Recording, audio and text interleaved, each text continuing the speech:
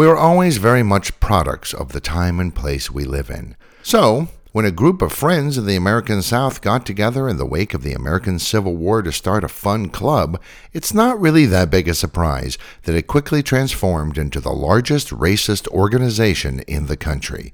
Yes, we're talking about the Ku Klux Klan, a terrorist group that has been responsible for literally thousands of deaths and violent acts over the years. But the Klan is not just one thing. It's had at least 3 different incarnations, and today is a motley collection of power-hungry criminals and grifters who may or may not believe some of the inflammatory and even outlandish narratives that they use to try to bind the turbulent world of white supremacy into something resembling a cohesive whole. As always, though, people are who they are, and they can dress up in white robes with silly pointy hats all they want, but they can't really stop expressing their true natures. Very often, their ambitions and appetites end up being their undoing. Thank you for listening to this episode of Conspiracy Clearinghouse. Clown Car, the KKK can KMA. As always, I remind you that you can subscribe to this podcast, and if you like what we do, donate via our Buy Me a Coffee page.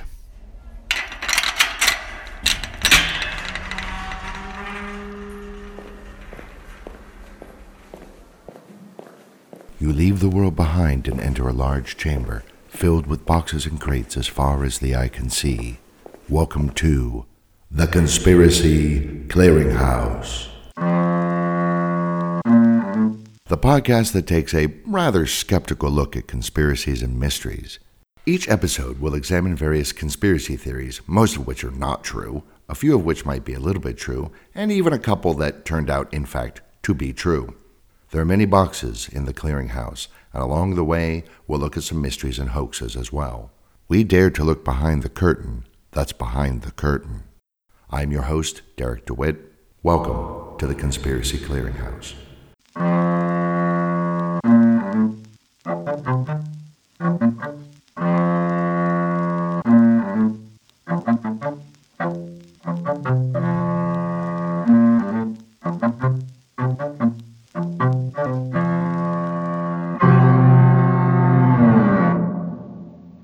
The Ku Klux Klan, Version 1, Pulaski, Tennessee, south of Nashville, west of Chattanooga. Today, only about 8,300 people, and back in 1865, there were probably even fewer.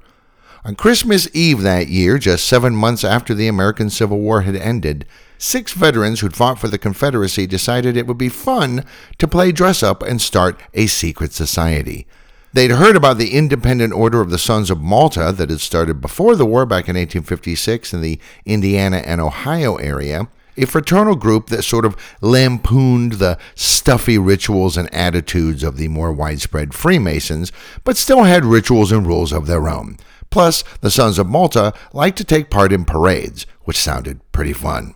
The 6 friends would dress up in outlandish costumes as ghosts or goblins or what have you, and go around and play pranks on people in the town. Sort of a low-rent Hellfire Club minus the status and the sex.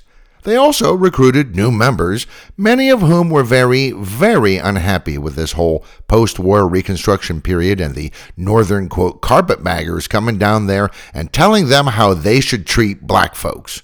In a short period of time, the Ku Klux Klan, as they called it, had been infiltrated by some extremely angry white guys, who often told new members that the group's name meant Ancient White Brotherhood. Soon enough, these types were the majority, and the character of the group changed, taking on more of the character of an insurgency group than a fun, though rather mean-spirited one. Keep in mind that all through the defeated South there were plenty who simply refused to abide by the guidelines of Reconstruction. Bands of violent white supremacists roved the countryside in many states, and other groups formed in Louisiana and Mississippi.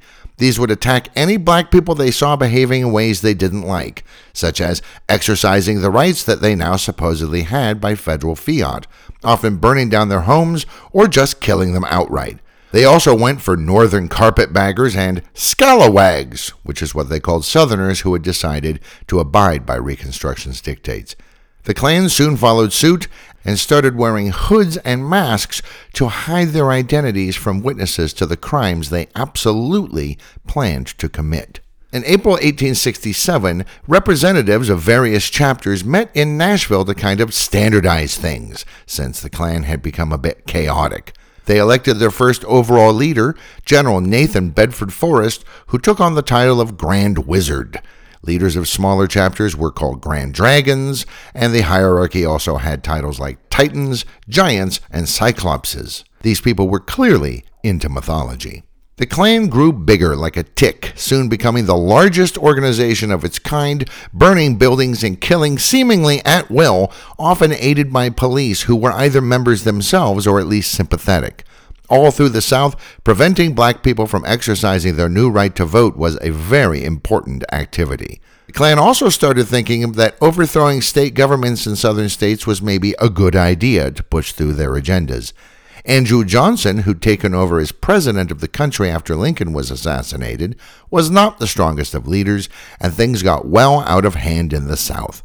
Grand Wizard Nathan Bedford Forrest claimed a national membership of 550,000 people, and that they had killed literally tens of thousands of blacks. But when Ulysses S. Grant became president in 1869, he took a tougher line, sending in troops and declaring martial law in order to get the South back in line. He also wanted to weaken the Klan, and after a grand jury in 1870 declared them a terrorist organization, or whatever term they used back then, many federal indictments were handed down. Thousands of Klan members were tracked down, arrested, and imprisoned. The Civil Rights Act of 1871, nicknamed the Ku Klux Klan Act, allowed the federal president to suspend habeas corpus, which meant that they could just arrest people fairly willy-nilly. And by 1872, the Klan was dead. Forrest ordered any members still roaming free to burn all their regalia, which is what they called their costumes, and cease meetings and organizing. However, in the power vacuum formed by the Klan's demise, more militia groups formed, like the Red Shirts and the White League, both of which were talked about in a previous episode about voter fraud claims. And it all became such a massive headache for the authorities that Rutherford B. Hayes essentially agreed to end the policies of Reconstruction and let southern states do pretty much whatever they wanted, short of actually bringing back slavery, in exchange for them giving him the votes so that he could win the presidency. And thus Jim Crow came to the house and came to stay. And so things would remain until compulsive club joiner William J. Simmons saw the movie Birth of a Nation in 1915. Invisible Empire of the Knights of the Ku Klux Klan. Writer and, quote, professional racist, as one modern commentator has called him, Thomas Dixon Jr. wrote what he thought of as his Ku Klux Klan trilogy as part of his lifelong effort to, as he thought it, purify America by having all black people deported. He was one of many who subscribed to the pseudo-historical lost cause of the Confederacy notion, which is sometimes just called lost cause, which said that the Civil War had not been about slavery at all, but about individual states having the right to prevent city-dwelling Northerners from destroying the idyllic lifestyle that the South had developed. This wholly false narrative still lurks around today. I'm sure somebody has an uncle or a grandfather who has said pretty much the same thing. The first book in Dixon's trilogy was called The Klansman, published in 1905, which pioneering filmmaker D.W. Griffith adapted into his 1915 three-hour epic Birth of a Nation, which glorifies the Ku Klux Klan and portrays black people as stupid, lazy, and degenerate. The film inspired some gangs of white men to go out and lynch black people. The film caused a massive stir with many complaints, protests, and even riots, and some cities banned showing it altogether. Because this film is so important in the history of cinema for all the techniques that it unveiled, there's been something of a lost cause argument for this as well, that Griffith simply made it because it just gave him a framework for his amazing innovations in cinema technique and storytelling. But that is clearly not the case. Griffith himself said that the purpose of the film was to be, quote, an influence against the intermarriage of blacks and whites. He also complained that some people were just trying to censor his opinions because his opinions just happened to not be popular or fashionable at the time. This is an argument we still hear being used today by wingnuts and opportunists. Enter preacher William J. Simmons, who was a member of no fewer than 12 fraternal organizations. He saw Birth of a Nation and found it to be very inspiring. Then he decided that he would bring the Klan back. He got together with some friends and wrote up a new set of rules and even found two older fellas hanging around who'd been in the original Klan back in the day. He would call this new version the Invisible Empire of the Knights of the Ku Klux Klan, and he, of course, would be the head honcho, the Imperial Wizard. So on the evening of Thanksgiving 1915, he and 15 fellow racists walked up to the top of Stone Mountain in Georgia and officially proclaimed the Invisible Empire into existence. A massive pro-Confederacy bas-relief would later get carved into Stone Mountain by racist Cutzam Borglum, who then went on to head the Mount Rushmore Project. Both of these were talked about in a previous episode about American monuments. Dixon's book, which had been the basis for Griffith's loathsome movie, added some flourishes to the story of the Klan, like the use of a burning cross, which the original Klan had not used, but Dixon thought had been used by Scottish clans back in the old country. Simmons, the new Imperial Wizard, liked this a lot and used it that night on Stone Mountain, making it one of the dominant symbols of the new Klan. That first Klan had also had costumes in all sorts of different colors, but Simmons really liked the stark look Griffith had used in his film, cladding the Klan always in white, and with the tall, pointed hood worn by Catholic penitents in Spain called a capriote. This, too, became part of the revived organization. Now, back in the early days of Reconstruction, those original 6 Tennesseans who'd formed the first version of the Klan had grown up on tales of the old Klan system in Scotland, since they all came from Scots immigrant stock, and one of them wondered if the Greek word kuklos, which means circle, had been the root of the word clan. He'd probably come across the term Kuklos Adelphon, or Circle of Brothers, which was a fraternity at the University of North Carolina. And so started something of a love affair with the sounds K and L next to each other, starting with their name. They divided Kuklos into Ku Klux, and then added the English, or as they thought of it, Scottish word clan, but spelled it with a K. Simmons also liked that KL combo, let's call it a Columbo, and used it all over the place in his new version. An individual Klan lodge was known as a clavern, a meeting was a clonvocation, the book of rituals they used was known as the Quran. Yes, he adopted terms from the Muslim world for his white supremacist organization. Treasurers of a chapter are called a klabi, a secretary is a kligrop, a recruiter is an imperial klegel, a chaplain is an imperial klud, and when you join, you have to pay a one-time klek token. It's all, frankly, a bit clazy. In addition to loathing black people, this new Klan also hated people from Southern Europe, because they were often quite dark-skinned, Slavs, who were probably communists, they reasoned, Jews, just because, and Catholics, who were hell-bent on destroying Protestantism. Basically, if you weren't of Anglo-Saxon or Celtic stock and a Protestant, then you were fair game. Now that's a pretty big collection of targets, and soon the Klan's numbers swelled, gaining 85,000 members in just the first 6 months.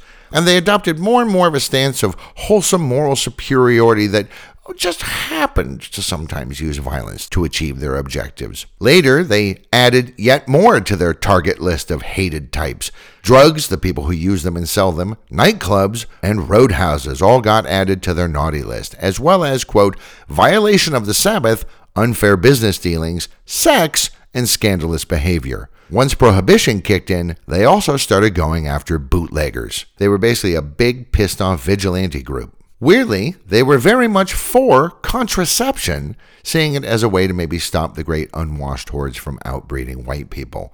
Plus, Catholics were against birth control, and anything Catholics didn't like, the Klan did. It should come as no surprise that the Klan was also very into the idea of eugenics. One of their big ideas was that one day they would establish what we would call concentration camps for all non-Anglo-Saxon Protestants and keep them racially and religiously separated while they figured out how to get them all deported, even those born in America. And instead of being secretive like that first Klan, this revived version became a recognized public group, leveraging all the trappings of modern advertising and commercialization, staging legal rallies, infiltrating the labor movement to try and get laws passed that prevented things like mixed-race workhorses, and you could even join the Klan via mail.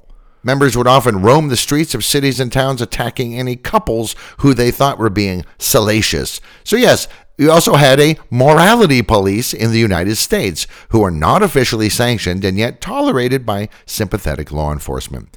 By 1921, the new Klan had grown to over 100,000 members. In the 20s, this would grow to an astonishing estimated 3 to 8 million, though exact numbers are hard to come by since, though the organization was out and proud, individual members still often hid their membership, since what they were doing was, illegal. High-ranking members of society joined, including congressmen, governors, judges, and even a young Harry Truman joined for a while before deciding that it really wasn't for him. But they weren't without their detractors and enemies. In 1923, a countergroup called the Knights of the Flaming Circle formed. They wore red robes and hoods and basically recruited anyone who wasn't a white Protestant. Violent clashes with Klan meetings, including one attack on a Klan convoy, or Klonvoy, involved about 2,500 to 3,000 people.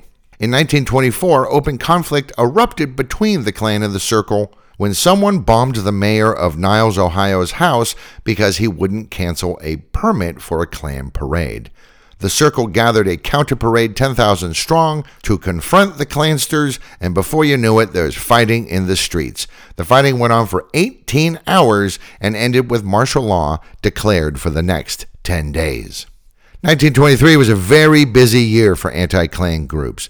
In addition to the Knights of the Flaming Circle, the All-American League formed that year, focusing on finding evidence of various Klan misdeeds which they would then pass on to the newspapers and the police. The Arkansas-based Order of Anti-Poke-Noses, which is a great name, went after, quote, any organization that attends to everyone's business but their own. I kind of feel like we should revive the Anti-Poke-Noses. Many members of the public also hated the Klan, calling them a stain on the country and reminding the authorities that no matter how much you might personally agree with their aims, breaking the law is breaking the law. And a lot of what they did was truly nasty. The 1921 Tulsa race riots in Oklahoma may or may not have been started by Klan members, but there were certainly some present on the ground who helped prolong those events and up the body count. Despite their claim to being the moral leaders in a war for the nation's soul, many of the Klan leadership liked to, party. And since violence was such a large part of how they got things done, a lot of that partying was, shall we say, morally suspect. Word of boozing, whoring, and weird sexual appetites filtered down to the rank and file, causing many lower-level Klansters to become disillusioned. Some Klaverns even tried to split off and go their own way, including a few that just openly supported Nazism. Eventually, they would just join the American Nazi Party.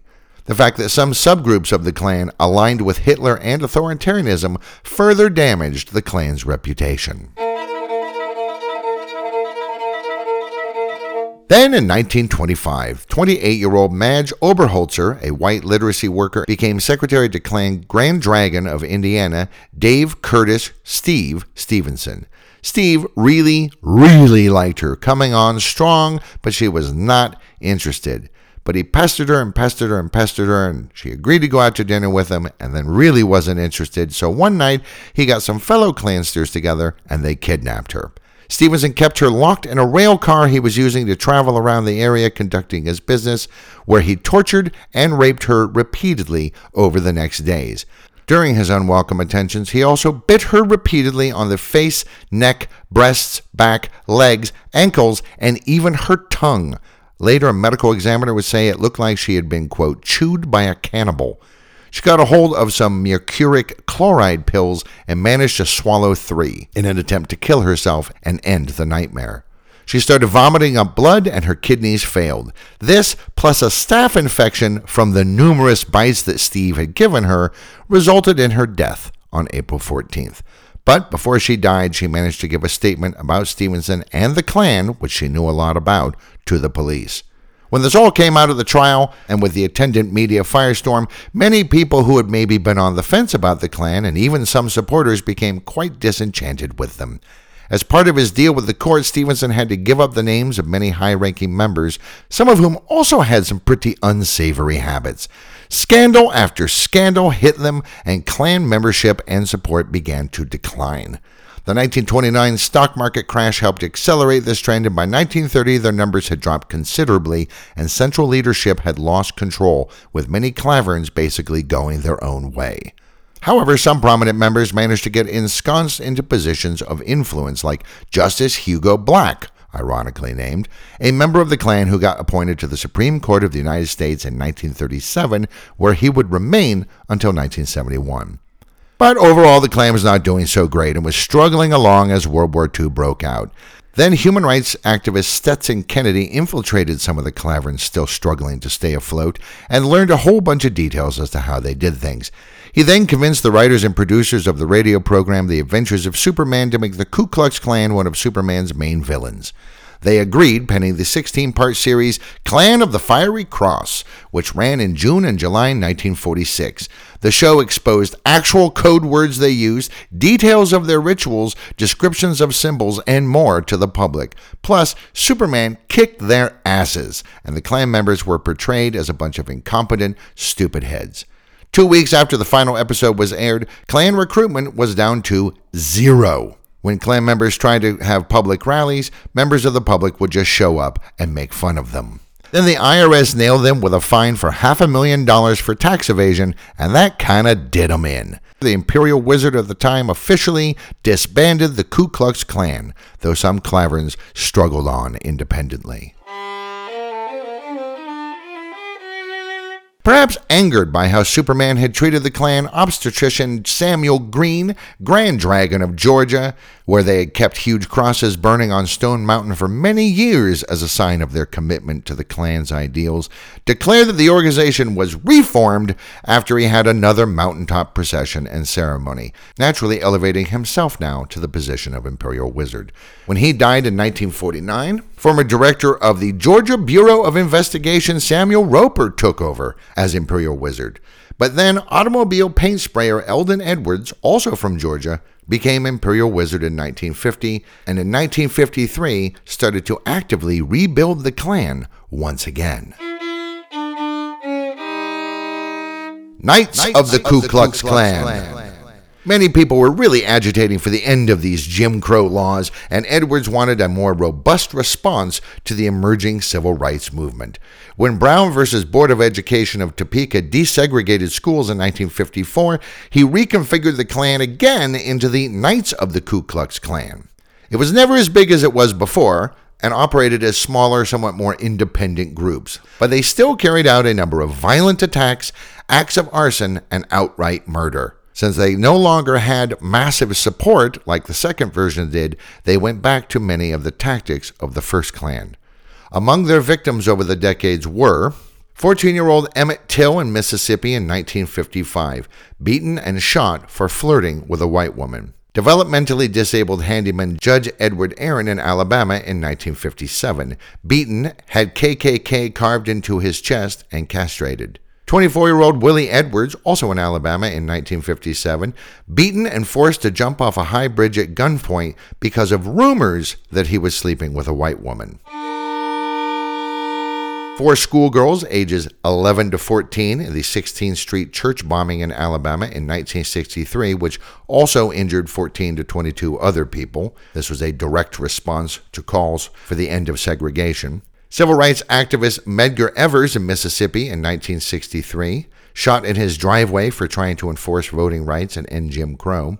3 civil rights workers, 2 white, 1 black, in Mississippi in 1964, the so-called Mississippi Burning murders. The murder of 2 teenagers, Henry Hezekiah D. and Charles Eddie Moore in Mississippi in 1964, tortured, chained to cement blocks, and dropped into the Mississippi River while still alive. White civil rights activist Viola Liuzzo in Alabama in 1965, shot twice in the head. NAACP leader Vernon Dahmer Sr. in Mississippi in 1966, burned in a fire set by Klan members for him trying to get black people to get out and vote. 24-year-old bricklayer and veteran Clarence Triggs of Louisiana in 1966, shot in the head just for participating in a civil rights march. A series of bombings in Mississippi in 1967 that included a synagogue and the residence of Rabbi Perry Nussbaum, as well as the home of activist Robert Kochik. Another series of bombings against school buses in Michigan in 1971. Dr. R. Wiley Brownlee, the white principal of Willow Run High School in Michigan, was tarred and feathered by members of the Klan, including then Grand Dragon of the Michigan Ku Klux Klan, Robert Miles. Dr. Brownlee had been considering a tribute at the school to Dr. Martin Luther King Jr. on the 3rd anniversary of his death. Brownlee survived and went on to do great things. KKK members burned down the Mount Zion AME Church in South Carolina in 1995. In 2011, the body of 14-year-old Jason Smith of Louisiana was found in a lake with his organs missing. Police ruled it an accidental drowning, but family and activists insist that it was Klan-related. And Frazier Glenn Miller Jr., a former Klan leader, Odinist, and domestic terrorist, killed 3 people at the Overland Park Jewish Community Center in Kansas in 2014.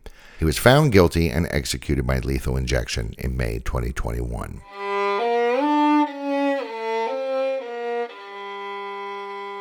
While quite a few members of law enforcement were Klan, or at least supported their ideas, the FBI was not, and vigorously pursued those responsible for these and other crimes.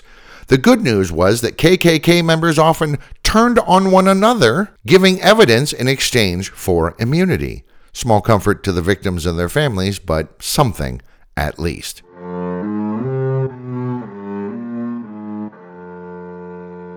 Karma's a bitch. They didn't always get away with it, though.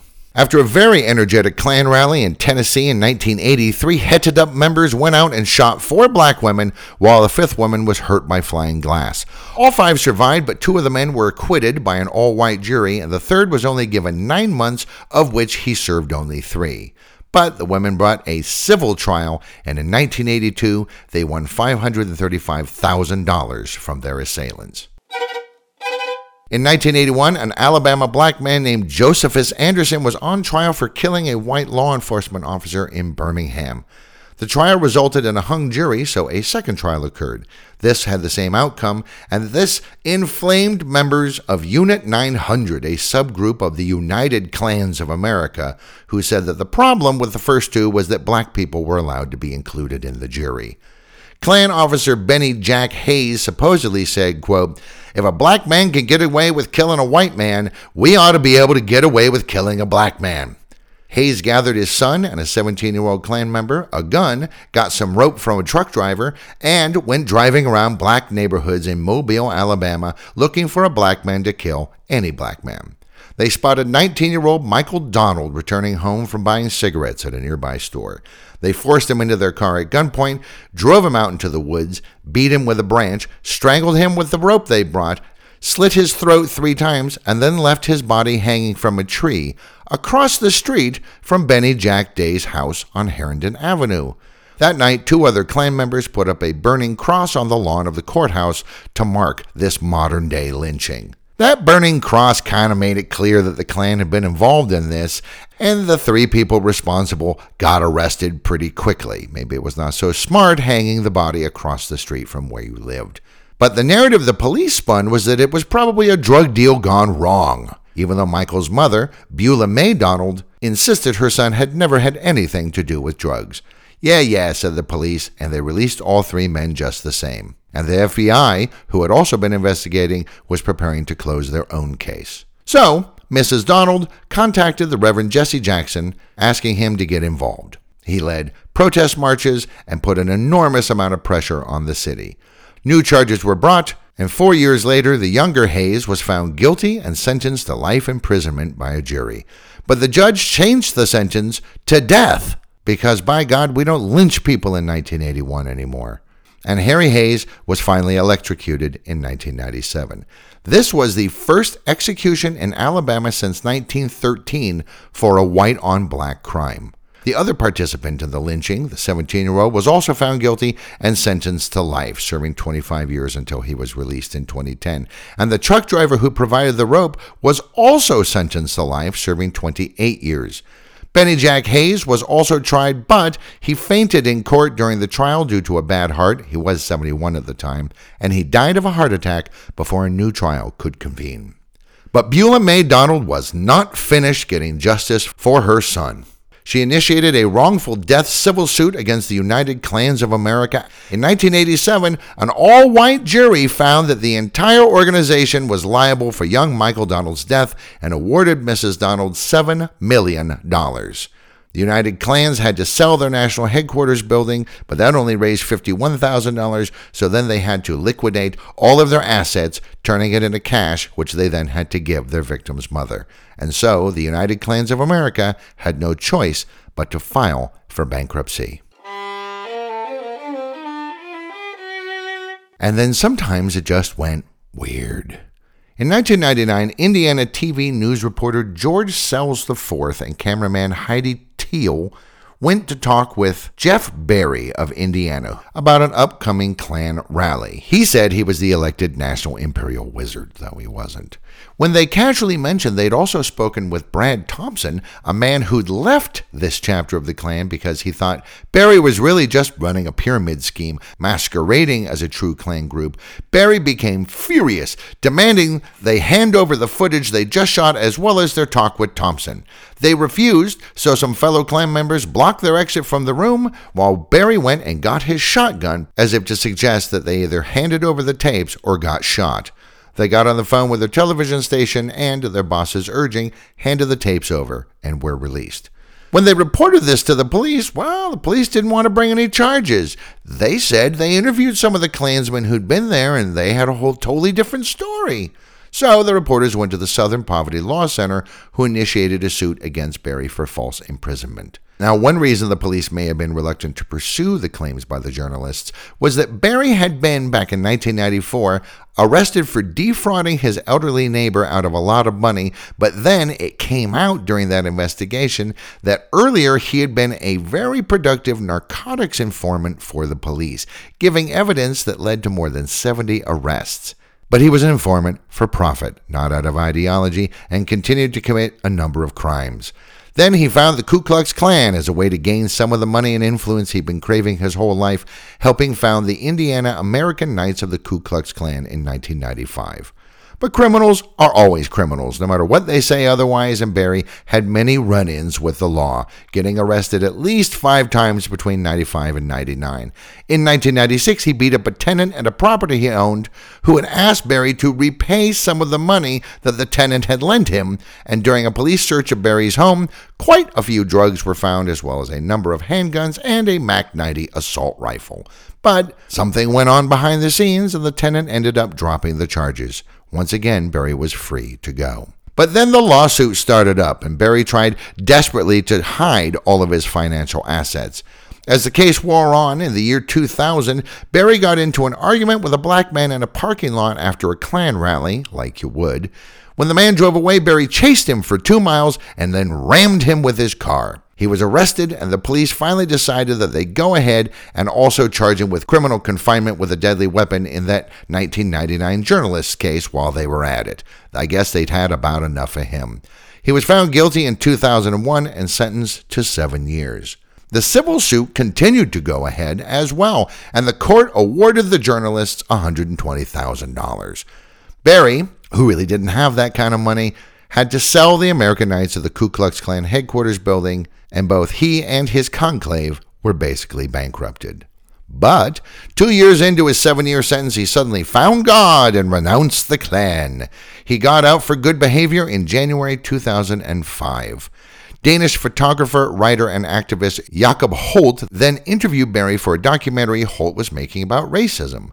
Now, Berry's son, Anthony, found his father's conversion rather offensive, and in the summer of 2006, at a backyard barbecue, Anthony got a few Klan true believers, and together they attacked his 53-year-old father, beating him quite badly and accusing him of being a race traitor. Berry survived the attack but lost the ability to walk and went blind as a result of the attack. He died 7 years later of lung cancer. As you can probably figure out from listening to this stuff, today's Klan is really a bunch of sub-clans, and many of those have fallen by the wayside in scandal or corruption, or simply because key members have turned state's witness on their leaders in order to escape prosecution themselves. Today, there are Klan groups in at least 21 states. Some groups are rather small, like one in Arkansas called Ku Klux Klan LLC, that's their actual name. Some are larger and have chapters in several states, like the Bayou Knights of the Ku Klux Klan, the Imperial Klans of America, who claim members in at least 8 states, the Church of the National Knights of the Ku Klux Klan, who claim to be the largest Klan group with members in 20 states, and the Loyal White Knights of the Ku Klux Klan, who also claim that they are the largest. There is also a Klan group in the Panama Canal Zone, and a few have cropped up outside of the United States, including Brazil. Klebols of the Klan. So that's basically the history of the Klan. It started out as a bit of a lark for 6 friends and was quickly taken over by angry Confederate soldiers and sympathizers who refused to abide by the new rules of Reconstruction. It is unknown just how many people they injured and murdered, but it is almost certainly in the thousands and even possibly in the tens of thousands. The second incarnation tried to go mainstream and saw the largest membership numbers, with millions at one point being part of them.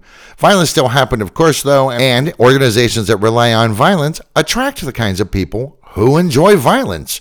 This, of course, would be their downfall, as scandal after scandal soured most people on the Klan regardless of their ideological stance.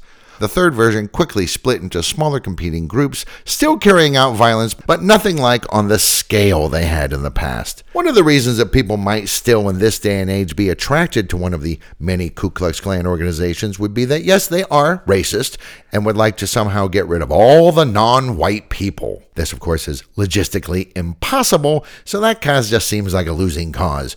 But gathering together with like-minded folk has always been something people like to do, and just because there's no way to make America 100% Caucasian doesn't mean it's not fun to sit around and dream about it, as well as complain to your new friends about all those nasty non-white people. Of course, the Klan was founded even back in its innocent days on ritual and symbolism, and that too can exert a powerful influence on the human mind. Pretty much no one today is going to walk around in a white robe and a pointy hood, but 3 of the Klan's main symbols continue to crop up on the internet and even in the real world. We all know the burning cross, of course. As mentioned before, this was used by Griffith in his film Birth of a Nation, and William J. Simmons liked the look of it when he reformed the Klan in 1915. Griffith had taken it from Dixon's book, who had heard tales of it from Scottish ancestors. In Scotland, there was the Crann Tara, or fiery cross, which was used in clan warfare. When a Scottish clan put up a burning cross, it called all members of that clan to come to that area armed and ready to defend it. A flaming cross today is almost always associated with the Ku Klux Klan, since Scottish clans no longer fight one another in hand-to-hand territorial disputes. Another symbol is the Klan triangle, which is a triangle divided into 4 interior triangles with a K at each apex. So KKK, just in case someone forgot the acronym for the organization. But the main Klan symbol is the blood drop cross, also called the mystic insignia of the Klansman, which is another Klan 2.0 innovation. This is a squared white cross with flared ends, kind of like a Templar cross, inside of a red circle with a red drop of blood inside a diamond in the center of the cross. Originally, the small central image was a yin-yang symbol. Then someone must have pointed out that they were using a Chinese symbol for their white supremacist organization, so they changed it to a drop of blood. No one tell them about Surah 96 in the Quran, called the blood clot, or al-alaq in Arabic, where it says, quote, "Recite in the name of your Lord, he created man from a blood clot." On the other hand, they do have a book of rules that they call the Quran, so maybe they won't mind the association. In addition to the KKK acronym, they have a few other acronyms they like to use. AKIA, A-K-I-A, a Klansman, I am. AYAK, are you a Klansman? FGRN, for God, race, and nation. ITSUB, I-T-S-U-B, in the sacred, unfailing being. I guess they mean God. KABARK, K-A-B-A-R-K, constantly with a K, applied by all regular Klansmen. K-I-G-Y, Klansman, I greet you. CLASP, K-L-A-S-P, clannish loyalty, a sacred principle. LOTIE, L-O-T-I-E, Lady of the Invisible Empire, which is how they refer to female members. And they also use the acronym NSSA and the full phrase it stands for, Non Silba Sed Anthar, which means not self but others, and looks like Latin but is actually a mixture of Latin and Gothic, a now extinct Eastern Germanic language.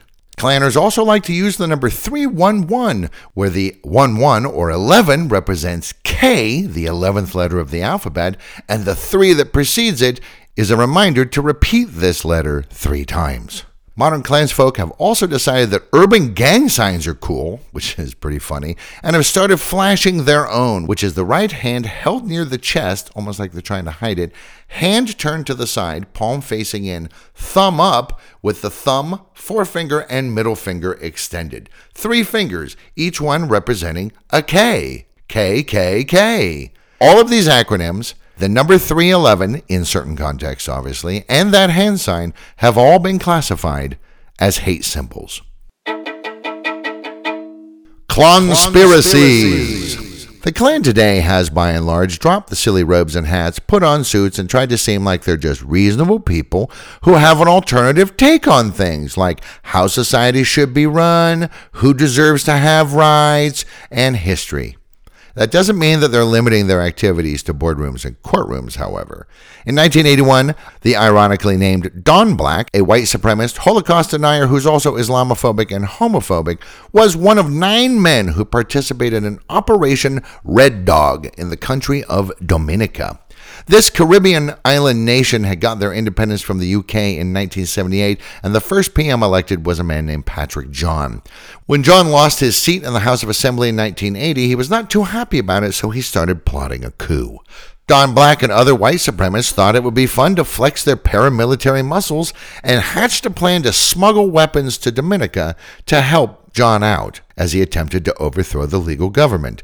Don Black and his buddies had already had a plan, but to invade the country of Grenada. But then, when they heard about what was going on in Dominica, they changed operations to there. When federal agents caught up with the gang in New Orleans just before they were ready to set a course south, they found an enormous amount of guns, bullets, dynamite, and a Nazi flag. The media dubbed the whole affair the Bayou of Pigs. Klan members would increasingly seek support from hard-right authoritarian groups, specifically neo-Nazis. Don Black married KKK Grand Wizard David Duke's ex-wife Chloe Harden, and together, Black and Harden created the 1996 website Stormfront, the first hate website on the emerging internet. But we'll have to talk about that in a future episode, as well as how the white supremacist movement joined forces with the militia movement and learned how to use the internet in the 90s to create the stinking septic stew we see simmering around us today.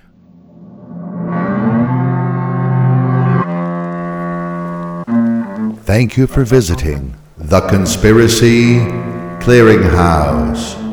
We're closing now, but we'll open another crate in the next episode. Until then, thank you for listening.